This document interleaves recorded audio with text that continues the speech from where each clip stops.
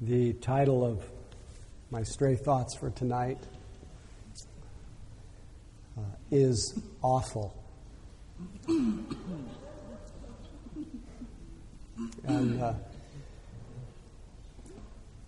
it may be funny as I say it, but it's the only word that I can think of for the fact of this unspeakable atrocity that has happened to all beings in the last 24 hours, or a little more than 24 hours ago, the bombing at the marathon in Boston. And I realize as I say that I've given a kind of special place to this particular heinous crime, but this happens everywhere.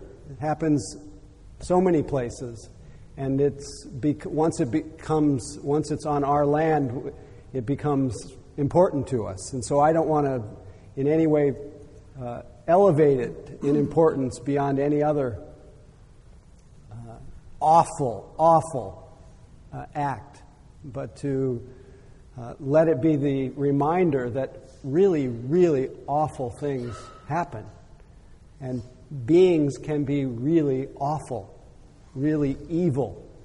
And this is part of our condition as human beings. And so I'm sure some of you have reflected on how to be with this terrible event. And I wanted to, as a group, think about all the beings affected by this, to have our hearts just wide open, unbound, taking every single person into the vastness of our being and cradle them. All the immediate victims, all the near and dear ones to the victims, to the communities that have been affected, to the country, to the whole world, because this does not happen to just those people who are most immediately affected. It affects everyone. I found this quote this evening from Francis Thompson. "One could not pluck a flower without troubling a star." And John Muir, those of you who are not San Francisco, don't know much about California history and John Muir, Muir Woods. He said, "When we try to pick anything out by itself, we find it hitched to everything else in the universe." I'll read it again. "When we try to pick anything out by itself, we find it hitched to everything else in the universe." So there's no doubt that every act, individually, collectively, every act of body, speech, and mind ripples and affects all beings. Anybody who lives in the delusion, which we tend to, that we exist independently apart from each other, we're asleep. We don't realize we are all so deeply interwoven. So you may wonder, you wake up and you may wonder why you're sad. It may be the sadness that comes from your own personal circumstances, what you've been thinking about, but sometimes it's just universal sadness. It's the sadness for the fact that beings tend to, in the course of their lives, be often governed by what the Buddha called the three poisons: greed, hatred, and ignorance. And it tends to lead to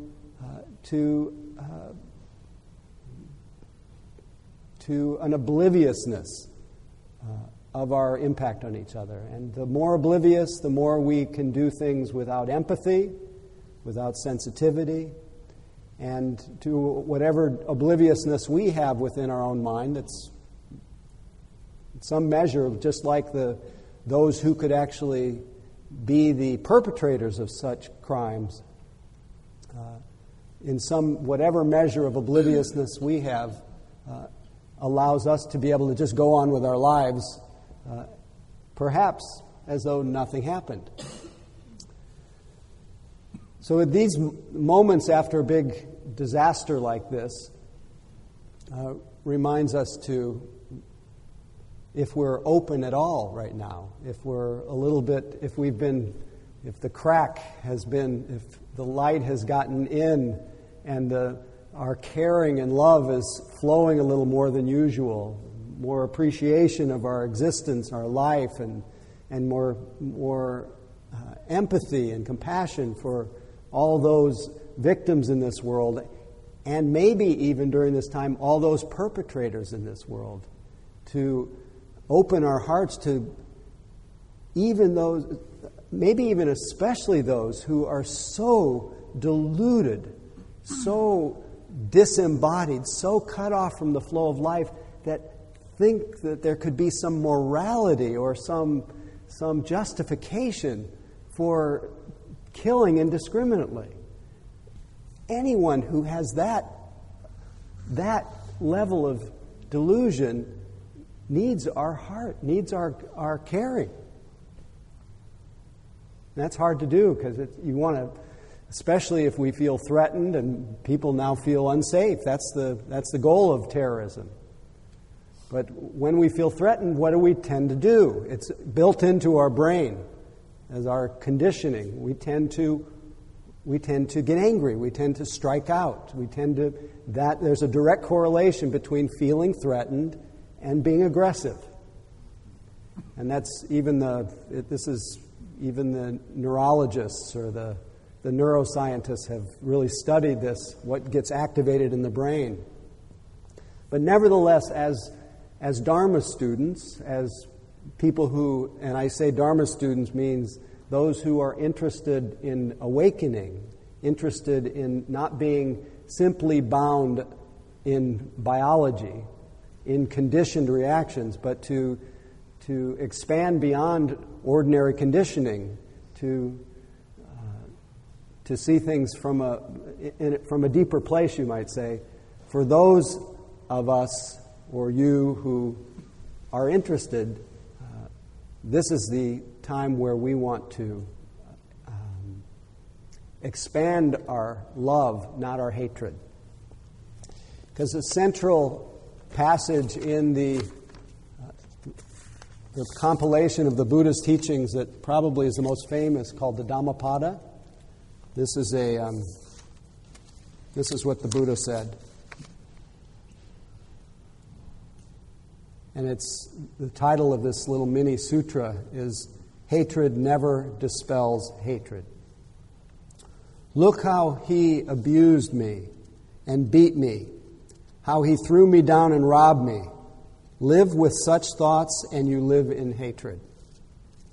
Look how he abused me and beat me, how he threw me down and robbed me. Abandon such thoughts and live in love. In this world, hate never yet dispelled hate. Only love dispels hate. This is the law, ancient and inexhaustible. You too shall pass away. Knowing this, how can you quarrel?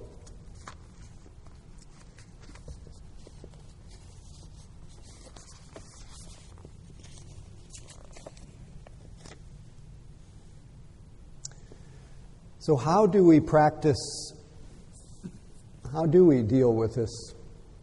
I'm curious how you've been dealing with it today and yesterday. Kevin, please.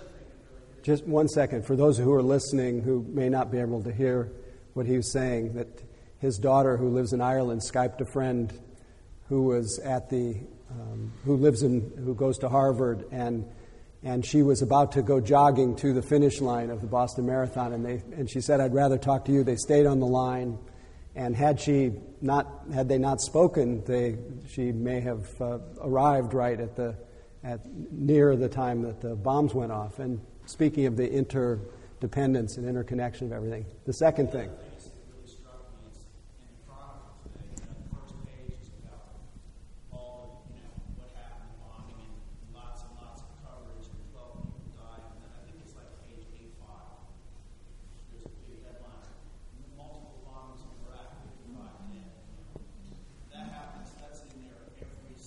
Every single day, multiple bombings.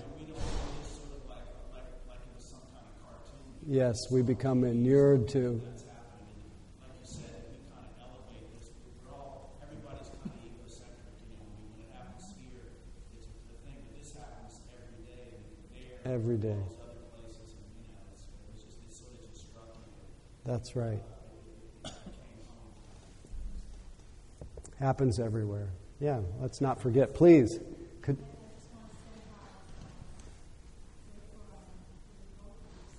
I think we need the microphone if you don't. Here, just wait for the mic. 1 second. Thank you, Tara. I really appreciate it.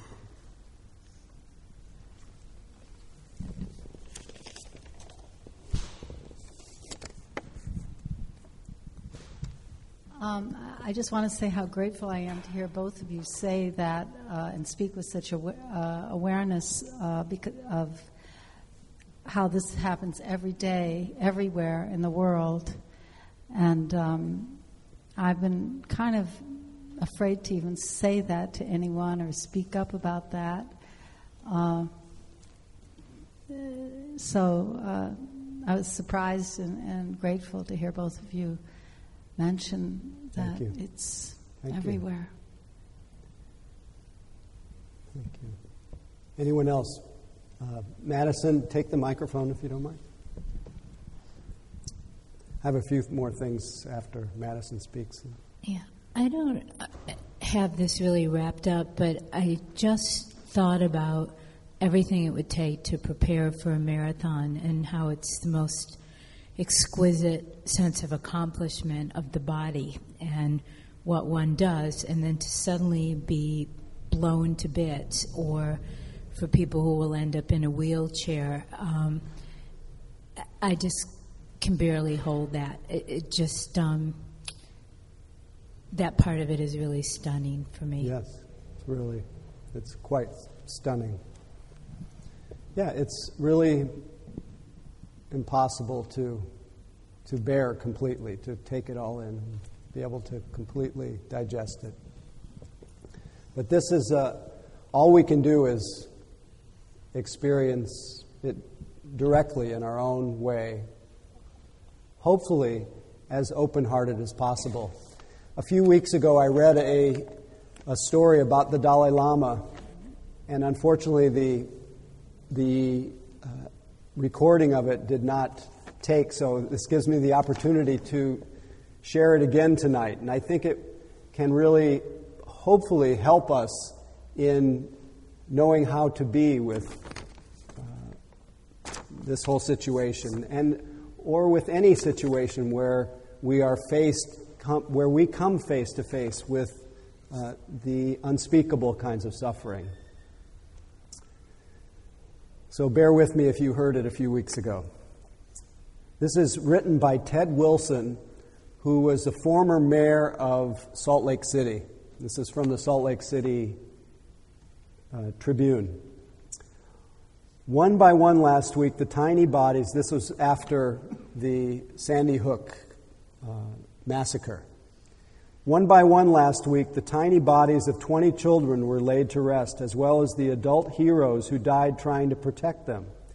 We won't soon forget the Sandy Hook school shootings. The pain runs straight to our nation's marrow.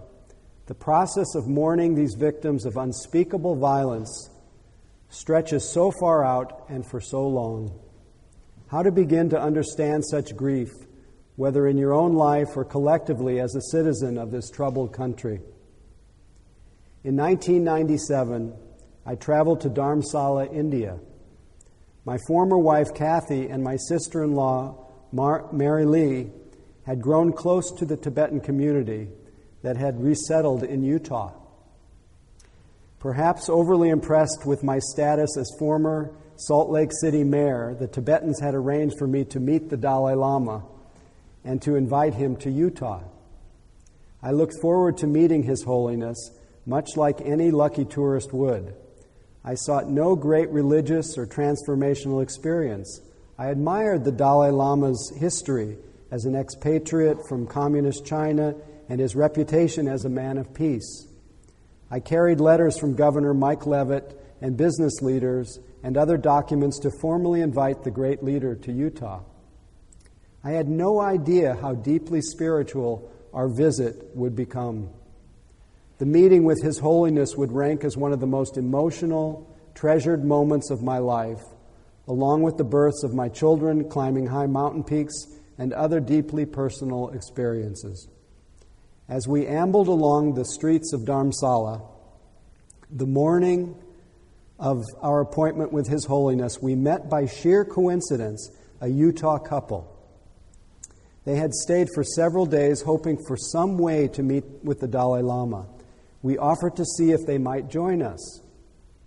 After relaying passport numbers and other security information, they were granted permission to come along. We entered the Dalai Lama's residence, each holding a white Buddhist blessing scarf. He placed the scarves around our necks and uttered a few blessing words. We sat on comfortable couches with the holy man, surrounded by a group of muscular monks. I surmised that they were a security detachment. The Dalai Lama opened with small talk, his wit and iconic smile bringing resonant laughter from the guards. A group of designated laughers, I thought, with some amusement. We formally invited him to Utah. Then suddenly the formality dissolved. Looking intently at the couple that had joined us that morning, and with no visible cue from anyone, he said, "You are sad." Our new friends broke down. Through gentle sobs, they explained their young son had recently committed suicide. A pause hung in the air. The Dalai Lama simply waited and waited. As we muffled sobs, His Holiness slid across the couch and reached for the couple's faces. Grasping their cheeks, he pulled their faces next to his. He held them for perhaps a minute and an eternity for such an intimacy. And then he said softly, simply, "Sad." He offered no other words, no assurance of heaven as we Westerners have come to expect when dissecting death. He explained nothing. There was no utterance of time heals, no niceties that God needed him elsewhere, nothing. The tears ceased. It was time to leave.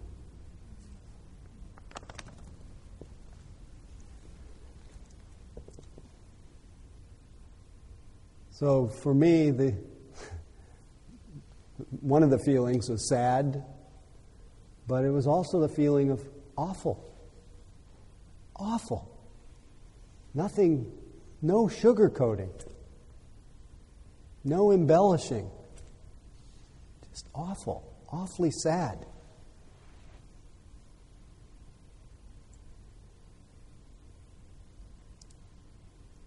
And our practice asks us to just take it in.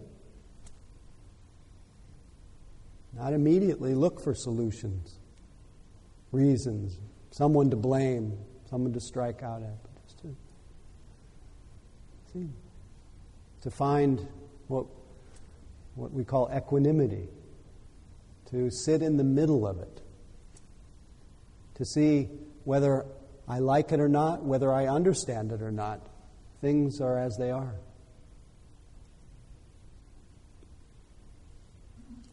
And to say to myself and to everyone I know who suffers. I care about your suffering. I care about you. I care about this. It's all our hearts can do. Is I care. Now, if we are prone to hide away and fear, dullness, distraction,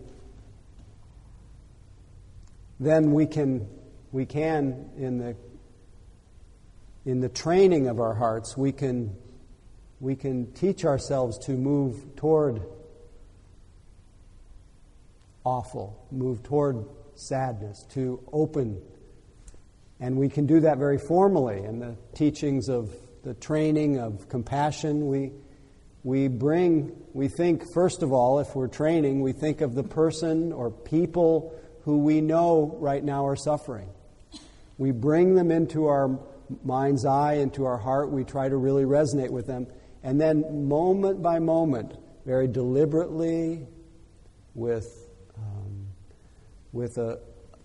trying to hold the meaning of what we're saying, the felt experience of that person or those people, and we say, I care about you. I care about you.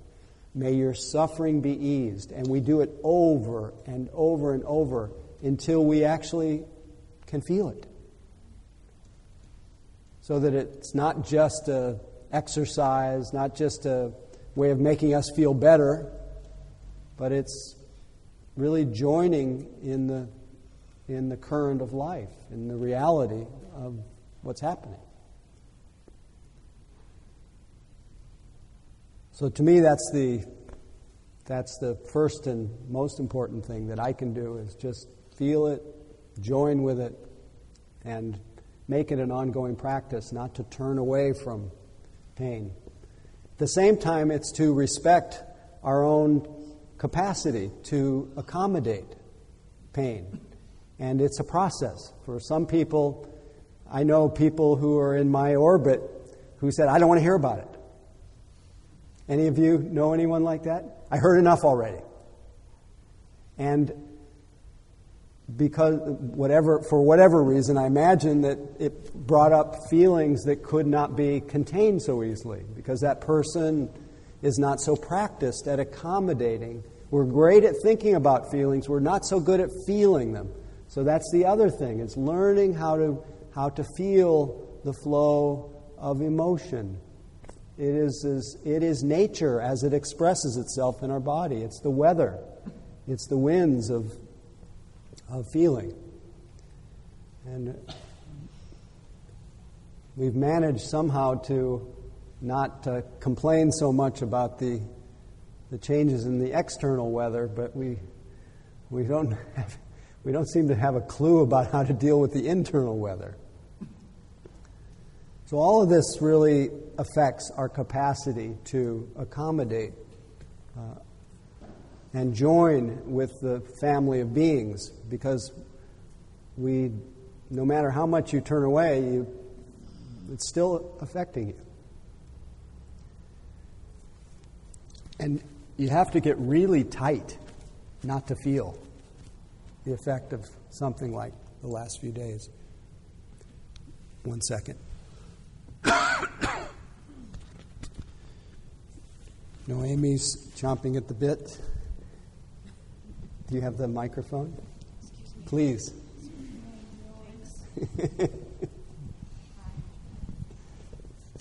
What do you do with anger? How do you deal with its sadness? But what do you do with the anger? What do I do with the sadness? No, I know what to do with its sadness. I wonder what to do with the anger. What to do with the anger? Because and not like I don't want to hear about Boston, but in general? No. I meant because of the violence in the world every day, the violence that happens here in our own. The violence in the world every day. Down the street. I almost tripped over someone who was sleeping. And, that violence, that person should not be sleeping on the street in the richest country in the world. And I know I'm speaking to people who would probably agree with me. Yeah. But, no, the anger, because what's going to come from what happened yesterday is the heightened xenophobia that's already in the air. Yes, that's true. My mother said, well, they'd say it's a man with dark skin. It's like, yeah, and... Yes, there is a tendency. You describe a lot of people. Exactly. It's like, what you're going to say? Oh, it was a blonde man with blonde hair, so we're going to look at every blonde man. Yes. So the ignorance, Yeah, and the the scapegoating will not stop. And just like after 9/11, the message was go shopping. Yeah. Keep the economy ticking. So that is the nature of our state of our development. We are in one hand we have this amazing capacity for wisdom and clear seeing, like you're describing. We have an amazing capacity, and we have the equal and opposite capacity to be completely deluded. And one of the things that keeps us completely deluded is to harden in our reactivity, and even our reactivity to ignorance. So we don't want we naturally feel a kind of recoiling or an anger, but we don't want it to land. We don't want it to harden. And so just as that Dhammapada says, hatred never ceases by hatred, by love alone. So whatever way that you can turn toward your anger with compassion, first of all, attend to that feeling of anger. Save it for the next day. Don't dump it. You can speak with passion, as you did tonight, about the ignorance, and that's one of the ways of expressing it. One of the ways of discharging it is to tell the truth. But try not to add to the burden of anger, which is heavy enough. So that may not be satisfying, but you have to first and foremost feel it. Usually, if you can sit with anger, not the story of anger, if you keep fomenting the story and repeating in your mind how terrible the world is and how ignorant everybody is, you just keep triggering the cause of more anger.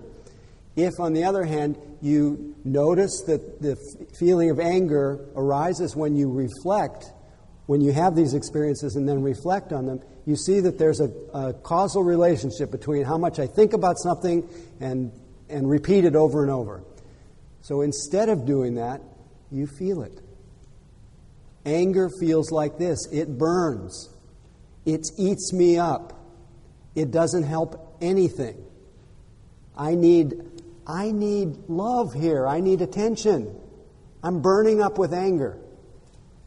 And if you actually feel it, your heart can't help but open to yourself, first of all, and then have a deep understanding of how it is for other people walking around with hatred and causing enormous suffering because of it. So it becomes a compassion medicine instead of the cause for more anger. So hatred never ceased by hatred, by love alone. Please.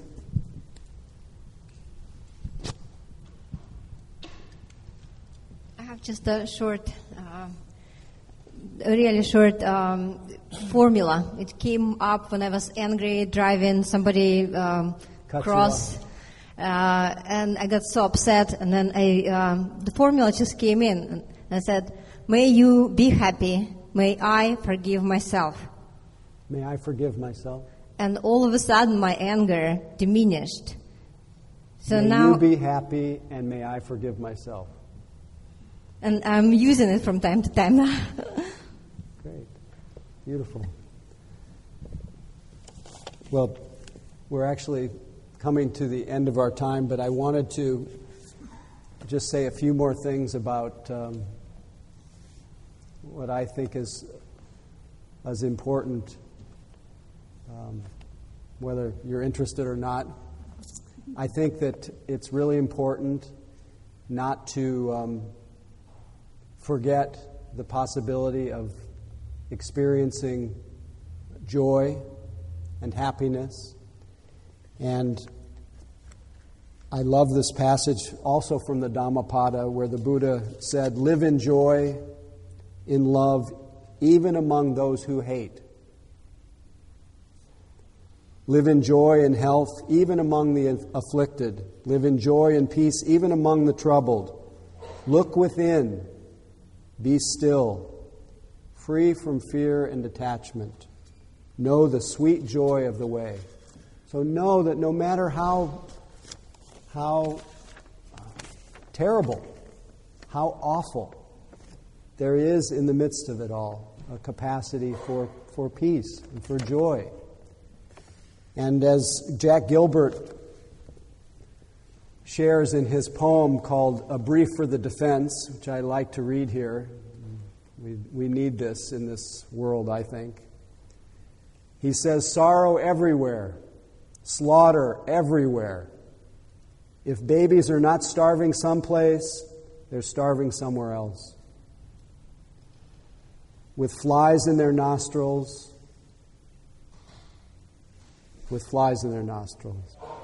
But we enjoy our lives because that's what life wants. Otherwise, the mornings before dawn could not have been made so fine. The Bengal tiger would not be fashioned so miraculously well. The poor women at the fountain are laughing together between the suffering they have known and the awfulness of their future, smiling and laughing while somebody in the village is very sick.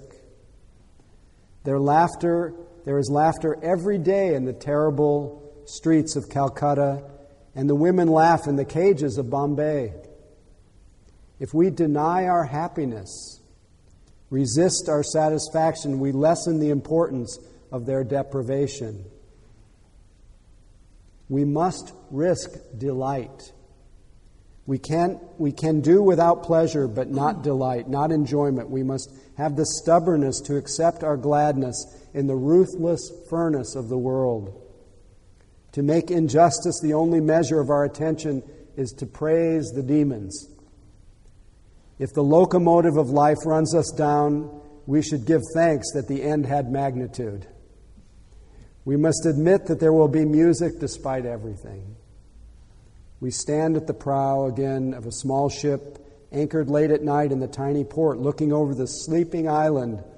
The waterfront is 3 shuttered cafes, 1 naked light burning.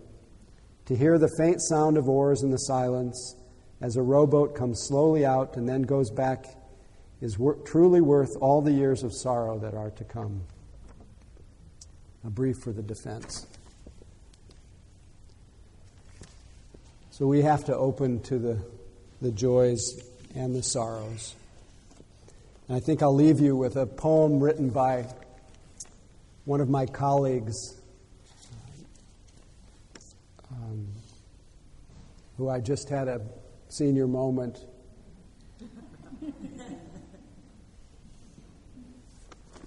He moved to Mexico. Anyway, his poem is called Holy Facts. I am the airwaves. I am the movement of insects and birds. I am what happens before birth. I am the sound before words and the movement of thoughts. There is only where I come from, and that is no place, for I am before space. And time is only the measurement of my beauty. I am before anything is and what everything becomes. Out of me is the Holy Child. When you listen, you can hear me. When you receive on your tongue, you can taste me. I am what you feel. There is no limit to my happiness and no bottom to my sorrow. No whales imprison me and no freedom sets me free. For I am already the inside and the outside. Look for me anywhere and I will be what you see before color and line become form. I am unexplainable. Screams are in me and walks along the sea. Forests are in me and stars as far as you can see. Baskets of flowers, hammers and nails and carpenters and their smiles, windows and blades of grass, shoelaces, ice skates, rivers, canals, and fires and lonely caves, fur blankets and daisies, pinups and staples and Wall Street, coal mines and rockets. I am the one that thoughts drift within. Everyone knows who I am. So this is, of course, a reminder to rest in the middle of it all, in that boundless, impartial openness that includes everything. And you are that. So let's just sit for a moment.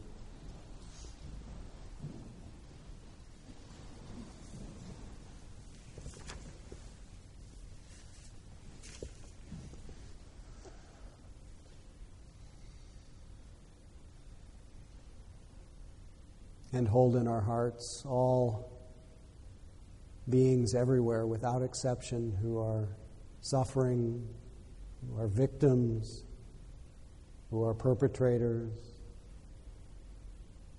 those who are being born and those who are dying, those in happy circumstances and those in unhappy. Let our hearts be filled with all beings.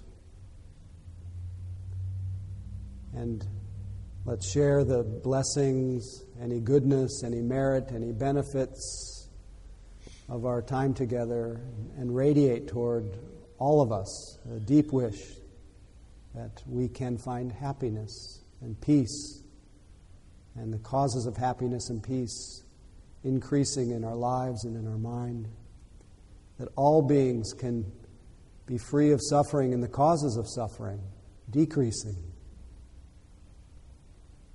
And a deep wish that all beings can recognize the sacred happiness that is without sorrow, here and now, in the middle of it all. And a deep wish that all beings can find serenity and equanimity, able to meet the unspeakable sorrows and the greatest joys with less reactivity, less grasping and aversion. And a deep wish that our life, our work, our practice is each day, each moment dedicated to the welfare and benefit of all. May all beings be touched by love, compassion, joy, and equanimity. May all beings be liberated.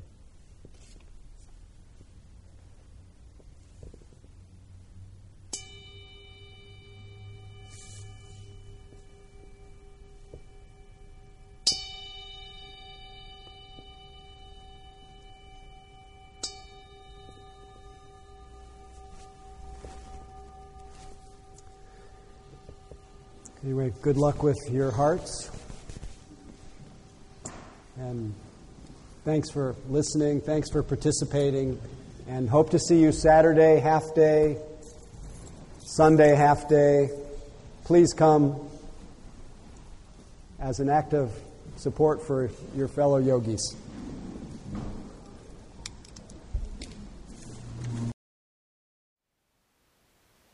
Thank you for listening.